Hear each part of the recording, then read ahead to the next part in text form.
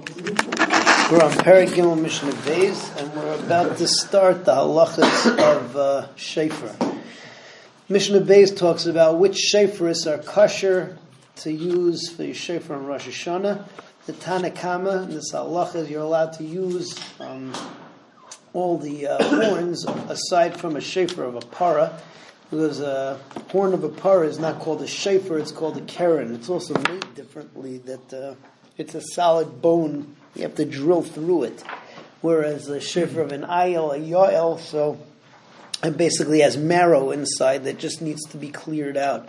Rabbi Yossi says that it's not a problem because the term shofar and keren are interchangeable.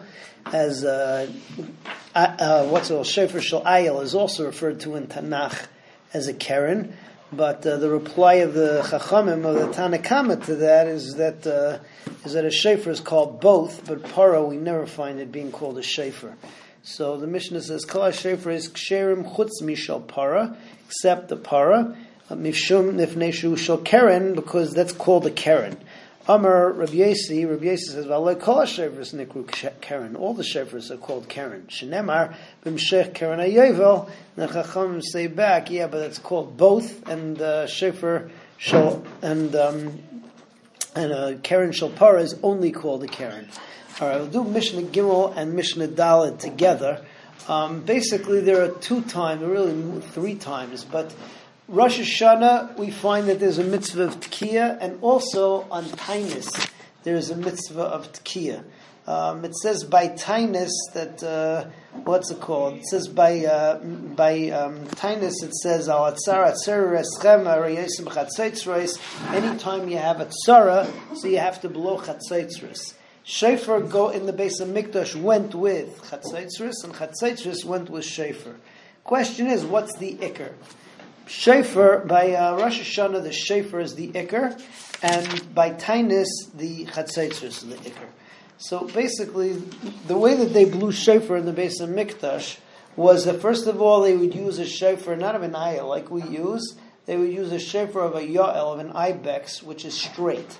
Why? Because the shofars on Rosh Hashanah is supposed to be pshutais, they're supposed to be straight, yasher stick, and that's what they use. And they had the tip of the shofar had gold on it. The shofar was in the middle, the 2 chatzaitzros on the side. When the shofar was blown, the shofar outlasted the chatzaitzros. Masha Inkain, on a tainus, so they did the opposite. You had 2 chatzaitzros in the middle, and the shofars were on the side. The shofars had a tip of silver, and the chatzaitzres were blown for longer than the shofar was. Let's see Gimel and Dalet inside. Shofar shel Rosh Hashanah shel Yoel. The shofar of Rosh Hashanah was of a Yoel, of an ibex.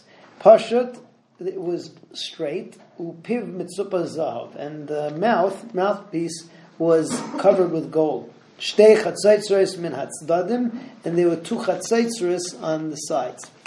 Shofar ma'ariv chatzaitzres mekatzres. The shofar would be blown for long, and the chatzaitzres were for shorter. Shemitzvah sayom shofar, because the mitzvah of the day is with the shofar. Dalet b'tainis shel scharim b'tainis. On a tainis they would blow. Shel scharim is of an ayel, of a ram. Kfufim, and it would be bent, because on tainis you're supposed to be kafuf. You're supposed to be nichna, bent over towards HaKadosh Baruch Hu. Upiyah mitzvah kesef, and the mouthpiece was covered with silver. V'shtei chatzaitzres be'emtza, and there were the 2 chatzaitzres were in the middle, and then they were surrounded by 2 shofars. Shofar mekatzer v'chatzaitzres ma'ariches. The blast of the shofar was shorter, and the chatzaitzres would go longer. Shemitzvahs hayoim b'chatzaitzres, because the mitzvah of the day was with the chatzaitzres, as it says in the pasuk.